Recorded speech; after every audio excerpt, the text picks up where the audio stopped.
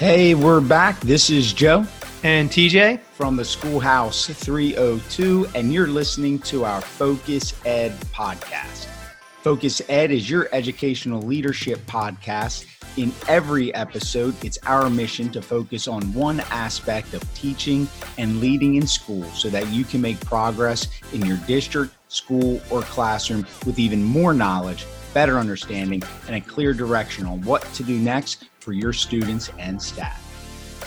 In each show, we ask an expert guest to join us and we dissect their work and tons of other information about leading better and growing faster in schools. We're only doing 14 episodes per school year, and we hope you'll listen to all 14. The guest list is incredible. Don't miss a single show, and do us a favor. Please like, share, and follow Focus Ed on SoundCloud, iTunes, and our website, theschoolhouse302.com. And now for another episode of Focus Ed.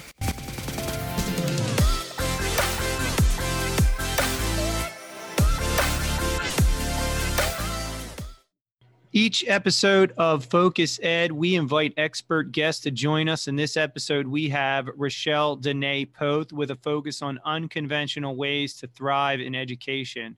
Rochelle Dene-Poth is an ed tech consultant, presenter, attorney, author, and teacher. Rochelle teaches Spanish and STEAM classes. What's next in emerging technology in Riverview Junior Senior High School in Oakmont, Pennsylvania, not far from where we are here today.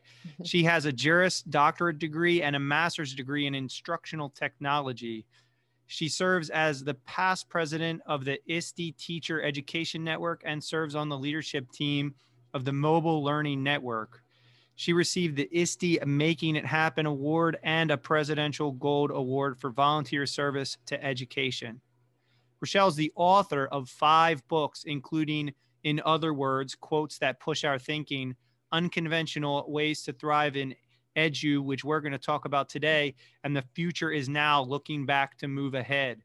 Her latest books are Chart a New Course, A Guide to Teaching Essential Skills for Tomorrow's World, and True Story Lessons That One Kid Taught Us. We will link back to all of those books in the show notes. Okay, Rochelle, thank you for joining us on Focus Ed today. Yeah, well, thank you for having me. And I'm sorry you had to read all of the bio information, but it's good to be here and to get a chance to talk with everybody and learn about what you're doing and share ideas. And yeah, I've been looking forward to it. I can't believe, it's just the time is passing so quickly that I thought, wow, this is happening today. But I don't know, we're keeping so busy. So it's good. It's good to be here. And it's good to actually see and connect with people since we're not traveling or going to conferences. So thank you. Yeah, thank you. We always love having a live studio audience here with our guests on Zoom. And so we're going to dig right in. And the bio information is great because people will link back to your books up and people love to know who our guests are and what they're doing. And you wear so many hats, teacher, lawyer, presenter. I think that's very interesting background. So let's jump into that. You wrote a book called Unconventional Ways to Thrive in Edu. Let's start with the book and then we'll get into some of your experiences. We'd love to know why you wrote this book and what you want educators to take from your message. Yeah, great question. It's a book I worked a really long time on. I was actually, when I started to write any books, I was working on 3 at the same time. And that would have been October, November, December of 2018, I think. And when I started to work on this one, my whole focus was, for so many years, I was doing a lot of things. I was keeping myself isolated. I was doing a lot of the same activities or teaching in the same way that I had been taught as a student, and didn't see any need to change because in my mind, I was thinking like this worked for me, and teaching Spanish was the main thing that I taught. And I thought, wow, I took French in high school actually. So it wasn't even like I took Spanish. When I tell my students, I'm like, you never know what you're going to end up doing later on in life. I took French. I'm not even taking French anymore. But I had been just following those same patterns and habits and activities and projects. And I didn't leave any room for like student choice, for example, or my room. It was very structured. The desks were in rows. I was talking the whole time. I was doing all of the same types of things that I had experienced both in high school, also in my college career. But part of that was because it was comfortable for me because that's what I had seen and that's what had worked well for me. The other part of it was because unlike today with the pre-service teachers and the teaching and education programs, what they're providing for students, like back whenever I went to school, we didn't have that. So I didn't have a lot of the methodologies, and I went into teaching without. I remember my first interview that I went on, and they asked me about Madeline Hunter, and I didn't know who Madeline Hunter was. I couldn't even come up with an answer to kind of like work my way through that. And there were a lot of other gaps like that. And so I think, I just went in, I tried doing what was comfortable. And then there came a point in time about probably 7-8 years ago now, where I noticed that student engagement in my classroom was just really, it just was not happening. And the problem was me. I didn't understand what student engagement actually meant. I thought that I was giving them a game to play or doing some activity, and they looked like they were having fun, they were enjoying it. But then when I noticed is they weren't actually retaining what I was trying to teach them, and it wasn't kind of matching up. And so that was kind of the first time where I took a look at my classroom. I got rid of all the rows of desks in my room. I just totally created this mass room of chaos a couple minutes before classes came in. And that was kind of the start of where I tried to do things like in an unconventional way, took some risks and didn't necessarily know what I was doing, sometimes making it up right when the students came in, or having a plan. And when they came in, based on, interactions with them, maybe there was something going on, maybe they were tired, who knows, and changing it just on a whim and seeing what happened, and also bringing kids in with that. And so over the course of a couple of years, I tried to do things that weren't comfortable for me necessarily, or that weren't things typically done or used by a language teacher. And so I thought, we think about innovation, and it doesn't have to involve like technology. It's just doing something new or different, or making one slight change. And I think, especially in this past year, finding any extra time to do anything, it's hard to do that. And so one of my biggest purposes is if I can spend the time in front of the computer and trying these things out, and if I can share them and give tons of ideas for teachers to just pick up, this is what it looks like in the classroom, and give it a try, then that's what I'm all about, because I want to save time for others. And I want others to know, like, yeah, I tried this and it didn't really go well, and here's why, but it might just be the thing you're looking for. So it ended up just being this whole collection of a lot of ideas that maybe teachers have thought about trying, didn't necessarily know where to begin, or thought, yeah, I can't do that in my class because, I teach a different grade level, or my content area doesn't connect with that. So I just wanted to put together a book full of like all kinds of things that I tried and share how they worked for me. Rochelle, thank you for that. And kudos to you for being introspective, sensing probably your students' frustration, their lack of engagement, and you acting on it. We have a lot of administrators, instructional leaders, coaches on this call and that will listen to the podcast.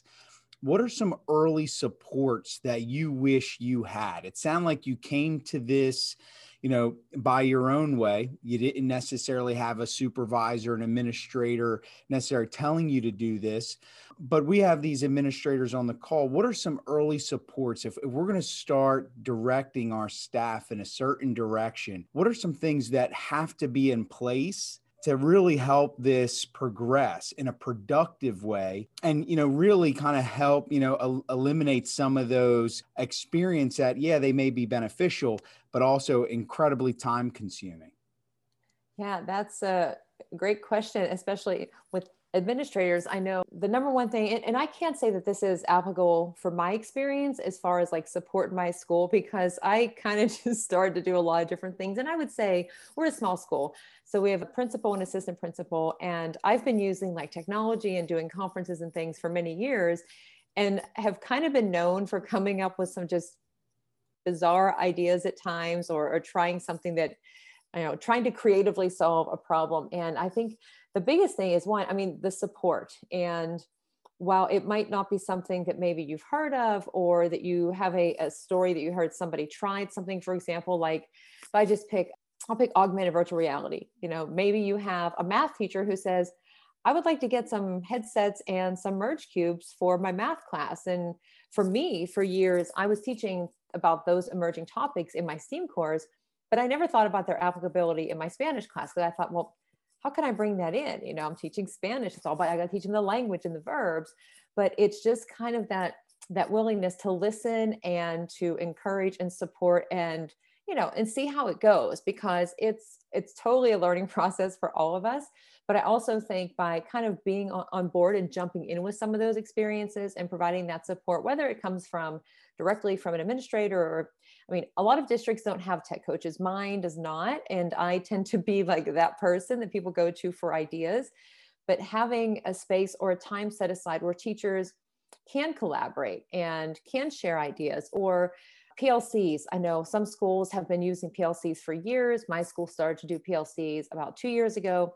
And some of the options with that are, working in a group, maybe with your curriculum that you teach, or it might just be like a self-directed. And maybe you have some that are focused on like, I want to learn about doing like choice boards or project-based learning, for example, and finding teachers kind of to be like a cohort or a small group and just being a part of that. And the support, of course, again, with administrators, there are so many things on your plates that are so demanding.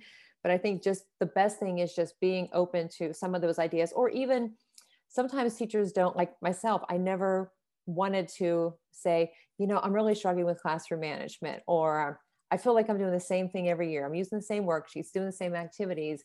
I guess starting a conversation that says, if you're on Twitter chats or you're in a Facebook community or anything that's happening right now, you get all these ideas.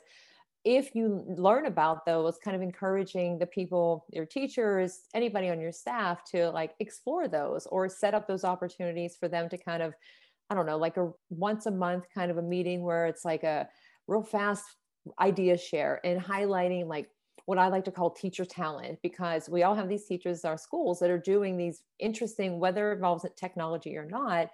And we don't often have the time to kind of share that with each other because we're doing so many things right now. And I think if you are aware of that, kind of helping teachers to encourage that, or kind of pulling that out of teachers and creating a space and opportunity for them to then share something they're doing. Maybe it's by department, say, language department, you're up this month and we want to hear like, what are 5 ideas that you tried? And then encouraging kind of that conversation. So a lot of random ideas on that one, but hopefully a few of those might be like, oh yeah, I didn't think about that. I'm glad you answered the question that way, because I really was going to ask about spreading the word and, kind of how these things can permeate a school versus one teacher trying new things. So thank you for sharing that. I want to dig into a notion from the book, and then anything else you might say about some of the sections for those who haven't read it or who are intrigued to read this book.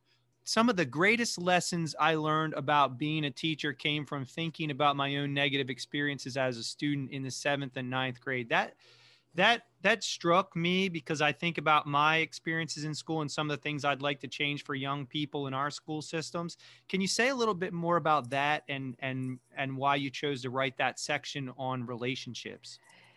Yeah, that's those are stories that come up often in my classes, because I think I try to think about, as a student in elementary school and high school, what did I remember the most about certain classes, like the classes that I did well in, the classes that I didn't do well in, and I try and think, what are some things that I really didn't like as a student, or that bothered me that I still remember. And so I remember in 7th grade, I had an algebra course, and the teacher just was not, I don't know if she just didn't like me or what, I didn't do all that well in it. And it was a struggle. And I still remember it like it was yesterday, and not probably like 35 years ago, actually probably longer than that at this point. But just her kind of like making a joke as I was leaving the classroom and stuff. And it just didn't, I didn't have the confidence in the class as it was. And I didn't feel connected to by the teacher because of the different comments that were made. And I mean, I don't want to be any spoilers in it, but she basically, I had early dismissal and I had to leave the class, which was always uncomfortable because teacher always pointed it out. And I don't know if I had a look on my face or what, but the teacher was basically like, I can't even remember what it was. It was like, it lasted on me for so long. But she basically made a comment and drew attention to the fact that I was leaving, and, was I upset? And, oh, don't go away, Matt, don't leave something and just leave. But it was not, I'm not getting the wording right. I'm sorry. I was pulling from the book. But I was so embarrassed walking out of the classroom. I remember getting in my grandmother's car. I mean, seventh grade, I'm 12 years old, I think, at the point. And in a classroom where I didn't feel very confident at all, I didn't feel supported at all because I was struggling, and to have that kind of an interaction. And I was embarrassed in front of my peers, even more so because whenever we would have tests, and I don't always write about this, but the red ink, everybody sees, everything's being handed back. And it left a mark. And in ninth grade, even too, I had an art class. And I just told this story the other day to some of my students that were talking about being creative. And they're saying, I'm not creative. I can't draw. I can't come up with neat ideas and so forth. And I remember in ninth grade, I was so excited to take art, had seen all of the different examples in the hallways, and just figured if everybody else could do it with right instruction, I could create these things too. And on the second or third day of school, the teacher basically looked at what I had drawn and said, yeah, you're not going to really do that well in here. Meanwhile, there's like 178 more days of school. So kind of defeated. And that one actually impacted me for years. I would stand in the front, like, I'm not drawing, I'm not doing anything. And it took a little while until I decided to start doing some sketch noting with my students and like taking that risk in drawing, and to show as an example for them, like, yeah, I'm learning too, I'm taking these risks. But a couple things like that, a couple things with like the feedback that was given, interactions with students, and the types of work that we got, a lot of that ended up molding kind of into what I do or try to do in my own classroom. I mean, red ink, I've never graded in red ink for many reasons, but just because I had so many papers covered in red ink, and I tried to think of like, what were the bad experiences or not so great experiences, and which ones did I remember, what teachers, what methods, what activities in class, and pull that into, at least as a start for what I would or would not do in my own classroom.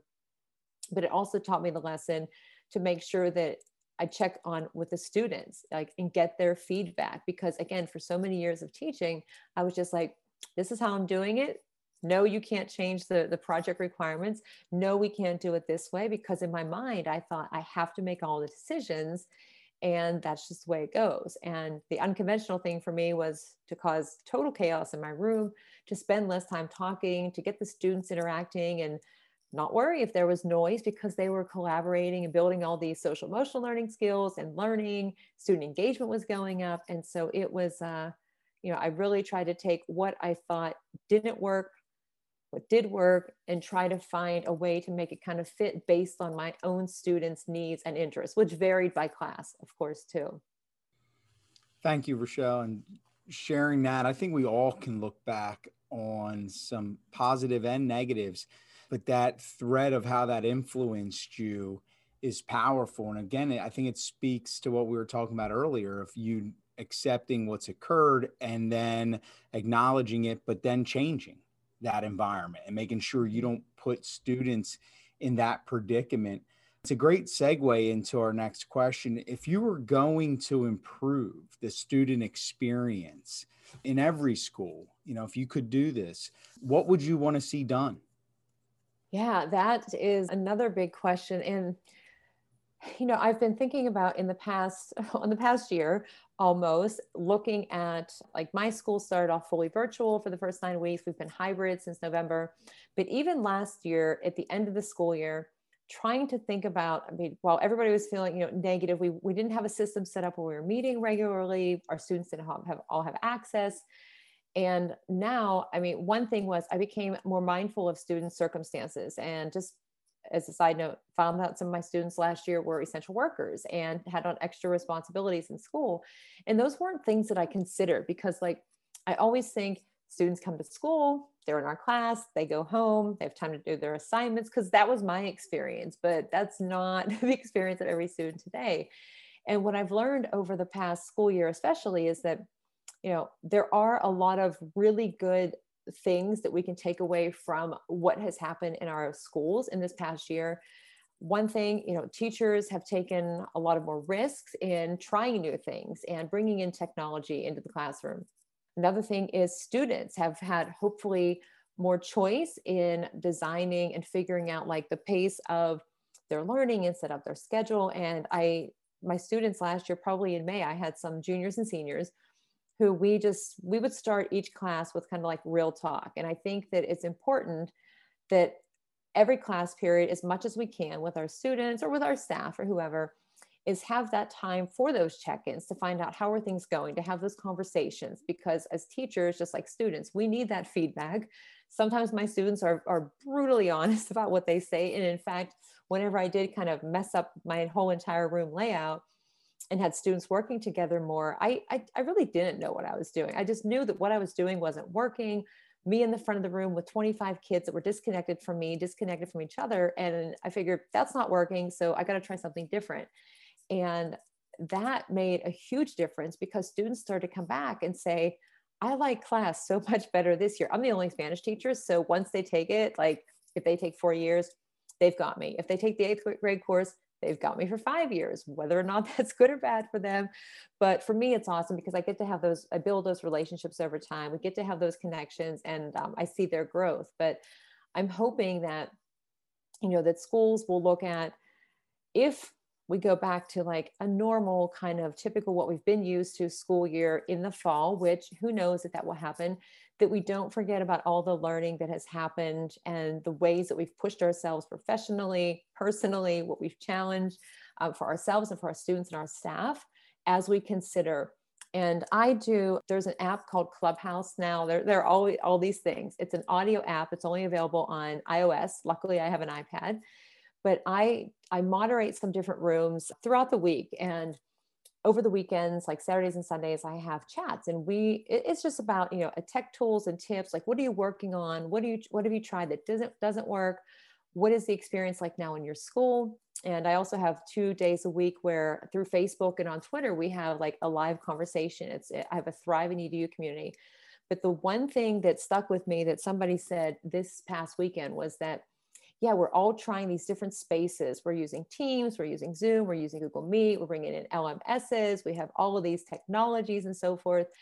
But with all of that, he says, what I'm trying to ask myself and I'm trying to ask my students and thinking about is like, what is something that I started to do this year, whether it's a different method that I tried, whether it's something that I got rid of, whether it's a tool that I brought on, what is something that I'm using now that I'm never giving up because it has made a huge difference in whatever it is. And so for me, there are a couple things that I've been trying to do a little bit differently. And I hope that instead of, and I was like this too, when we went back to school in the fall at the beginning of the year, even though we were virtual, my mindset was for the last 23 years of teaching, there were certain activities I started the year with. And I just thought, beginning of the year, I got to start with these activities. I got to use materials. And I was concerned about that, especially when I got back into the physical classroom space, because there's that familiarity of like, oh yeah, I kind of remember this. So I hope that as we kind of keep moving through and changing from whether it's fully virtual, in person, hybrid, that we always think about and reflect on like, okay, what worked really well? And that can mean having conversations with your students. I do check-ins with like just a Google form or something and find out, about them primarily, but I ask, what do you think is going well? What do you like about this? What's something you wish that would change? And valuing their input, but also doing that for teachers too. I know my school, we will have kind of like building level meetings. It's a small school. We have a high school, junior, senior high school, and 2 elementaries, but just to have time to sit and talk about the challenges and also the wins, even if they're just small wins of what's working, so that if next year we aren't back in the same kind of normal, like what are we taking away that we know made a difference? And if it made a difference, like how can we build upon that? Or if collectively some teachers say, yeah, I really didn't know how to balance all of these like students checking in and attendance, and are they listening? The cameras aren't on. And then you have some ideas where people say, this is what worked for me. And then you can take that and build on it. But I think the best is, opening up the conversations, making sure to listen, sharing your ideas and your stories, whether or not they're like, yeah, this went really well, or, oh my gosh, this was an epic failure. Because for the first 10 or so years of my teaching, I didn't share any of that. If it wasn't going for a while, I kept it myself. I didn't reach out to anybody. And I always say, if I could go back and change any of that right now, I would, and I can't. So the best that I can do is to be mindful of that, constantly reflect, stay connected, and see what I can do and change and improve upon for the future. The stay connected part is critical. I'd love to link back in the show notes to your Thrive in Edu community. I wrote down 2 things that I think are critical first is mindful of student circumstances. I really do think we've learned a lot through COVID there. And then I'm going to encourage anybody on the call or listen to the podcast to use this question in the near future with faculty, which is, what is something I'm using now that I'm never going to give up? I thought that was critical from you today. And it's a reflection question. I think people can start to do an inventory of their own growth. I don't know that people have really reflected enough on how much we've grown in education through these circumstances. And so we're going to prompt that growth. I want to ask you kind of a multi-layered question. You're definitely connected. You're connected on Twitter using Clubhouse. When you present, when you talk, outside of your own books, are there resources that you point to? Are there other educators who you would say, this, you got to follow this person on Twitter? Are there people outside of education who you follow? Can you give us some nuggets of like, go here, go there, check this out, look this person up?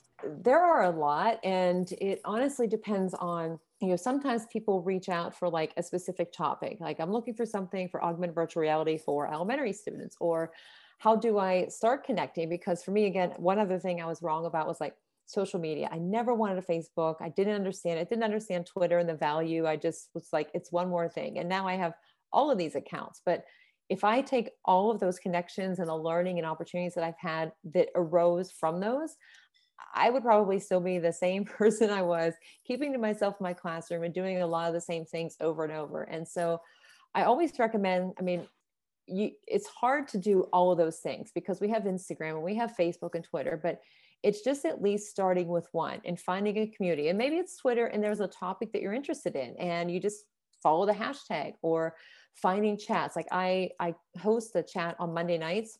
It's 7:30 Eastern. It's a 30-minute chat called Formative Chat. And each week it's a topic focus, can be focused on assessment, but really we've been just doing a lot of different topics, assessing 21st century skills. We've been doing project-based learning. We've been doing social emotional learning. And it brings in a lot of educators from all around the world that join us for that quick 30 minutes, who just share ideas and resources. And I think that those chats, even if you don't join in live, to go back and check, what are the topics, and just to be able to grab those ideas really quickly. Clubhouse is another space just because the power of voice and to be involved in a conversation. But even when it comes to like gathering resources, I am a member of ISTE, which is the International Society for Technology and Education. And so for anybody who is looking to kind of figure out how to integrate more technology into the classroom and address different standards for helping students to build their skills for the future, that is an organization that I always recommend, because within ISTE, they have 22, I might be off on that a little bit, but 22 or so different professional learning networks. And so if you're focused on early learning or STEM or equity, for example, you can join a community and there's discussion, they have Twitter chats, there's webinars, newsletters, you name it. And it's just a space where you can even ask questions too. Just like on Twitter, asking a question. I also refer to certain blog posts and blog sites for educators, like Getting Smart is one that I've been writing for as a teacher blogger for, I think, about probably 5 years now. And there are a few others that I write for. And when I do that, it's just, first it started for me just sharing what I was doing in my classroom and like, here's 5 ideas for, building social emotional learning skills in school, or here are 5 ideas to help, build momentum in the spring. But just to have a quick, grab ideas, try 1 or 2 of them and share them. But there are a lot of other publications out there too. I mean, aside from books, podcasts, time to sit and read or to get in a Twitter chat, sometimes that's hard. And podcasts is something that I listened to a few years ago, and then it's been about 1.5 years where I have my own, which is Thrive in EDU, which is basically me talking to myself, but on different topics where I share ideas, and I try and make them like a 12 to 15 minute, all different topics I've covered. And it's just a quick idea share that says, hey, are you looking for some new ideas in new year? Here's 5 tools that you can try. And I think just finding any of those, or even if you have, PLC and you have a book club, book study, just to have the conversations and toss ideas around, those are probably the most common that I would share. That's incredible. So we will link back to all of those in some form or fashion. I wrote down at least 5 that you mentioned. And I do think it's important to capture one thing you said about going back. That's the power of hashtags. And I don't know if people understand that within Twitter all the time. When you use that consistent hashtag, it's like a filing cabinet of resources. And I agree. It's hard sometimes to log in and participate, but knowing there's a topic you want to jump on, or there's something is going to be said in a particular chat, becomes invaluable. And I think, Rochelle, you said it earlier, when you're in a smaller district, especially, you can find incredible resources out there. Somebody mentioned something that leads to something else, and just with a few clicks, you're right into that wealth of resource. So we appreciate all that, and great to know that you run that 15-minute podcast as well. Thanks for plugging that. We'll be sure to tune in as well. And we like the fact that, again, it's incremental. It's a short time. People need those nuggets. Final question that kind of just gets a little bit of us forward thinking, things we've learned about. If there was a book you wish someone would write, what would it be about? Oh my, that, well, I could tell you this, when I was writing the first 3 at the same time, which that's kind of like, how do you do that? But it's great for writer's block, because if you get stuck on the one, you just go 2 tabs over and pick one of the other ones up. It kind of works. But I had read, and I just finished 2 other books that they'll be out hopefully middle of the summer. But the best advice, the best thing that I read was from Brené Brown, who I love reading Brené Brown. And I think I have 1 book left to read by Brené. I have a stack, but somewhere in one of the things I read from her, she said, write the book that you need to read. And so that kind of guided me a little bit when I was writing some of my own. And then when I think about, because people will say, are you going to write a book after these ones? I'm like, I might stop after 7. I don't know if I can write another one. But I can tell you that in my experiences, not all of the books have been just me talking like, this is what I do. This is my experience, because I've had educators share. I've had students that were juniors in high school write and share in the books, which was amazing. One, because they didn't think they could even write 300 words. And so if I wish somebody would write a book, I wish that it would be a compilation of different stories, whether it's connected to like this past year. I don't want to say it's the next one of mine that's coming out, because it's like a things I wish I knew book, and it's across the board for like things I wish teachers knew, things I wish administrators knew. But I think the books that I tend to like the most are ones that have real stories, educators just sharing like whatever it is. And it's not always that it's like a happy book, like, humor. I mean, you need all the humor, but you need like the real talk. And if anybody has a narrative, like, I think it would be great if a school wrote a book about their experience, especially if their experience during this past year was like a wake-up call because students didn't have devices, or we didn't realize, like for me, like what my students were experiencing, to have students share their experience, because I think it's so important to think about what their experience has been through this past year of school. Whether it's, in some schools, I have a friend who, like, they really weren't that impacted by it because they didn't have a high school population. They didn't have to make many changes. And for me to hear about that, I just think if there were a collective book, not necessarily even one school, but like different parts of the country, to say like, here's from this side, this is what we experience. So people are just kind of more aware, and maybe some of the stories resonate. I think those books tend to be like the most powerful, with some practical strategies or questions to push your thinking a little bit reflected in there. So that was a really long answer. I'm sorry. I was trying to think about like, what kind of book would there be? No, I think the point about real stories from a school, learning, especially during this crisis, I think we're going to see a lot of books come from folks. But I do like the idea of schools writing their own story and publishing that.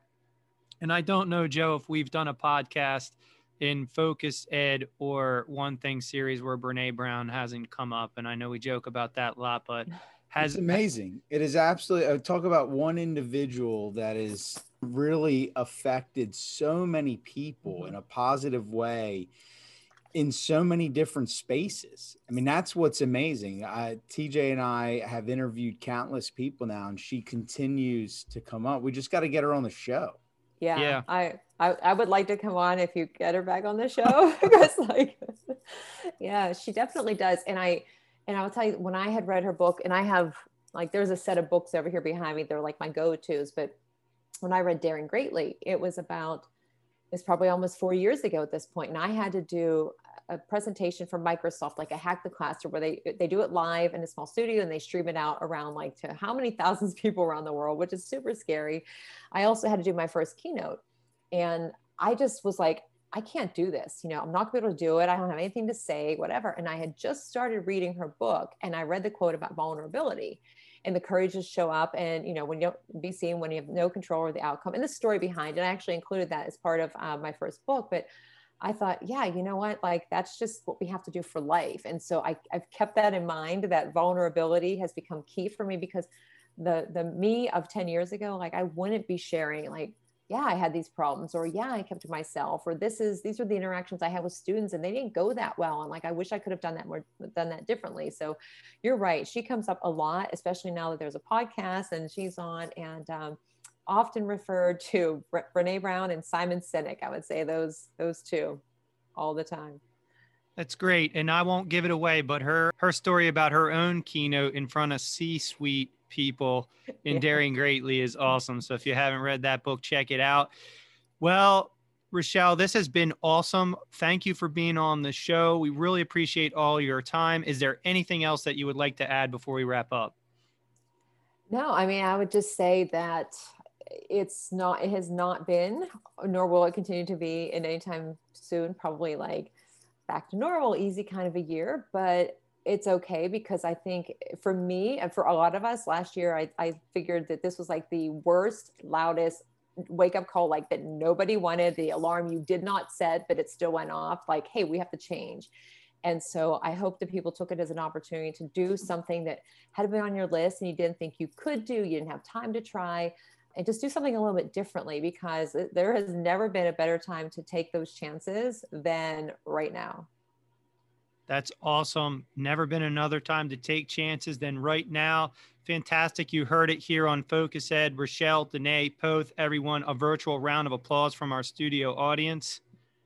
Thank you again for being here. Don't forget to follow the schoolhouse302.com for podcasts, blog posts, and books to read, and so much more. We'll be back soon with another episode of Focus Ed. Until then, stay focused. And now a word from our sponsors. Hey, Joe, you know what leaders need these days? What's that, TJ? Sleep. A good night's rest. Self-care. We've heard it over and over and over again from our guests on the podcast that you can't pour from an empty cup. Leaders need sleep. One of the number one ways you can replenish yourself and lead better is a good night's sleep.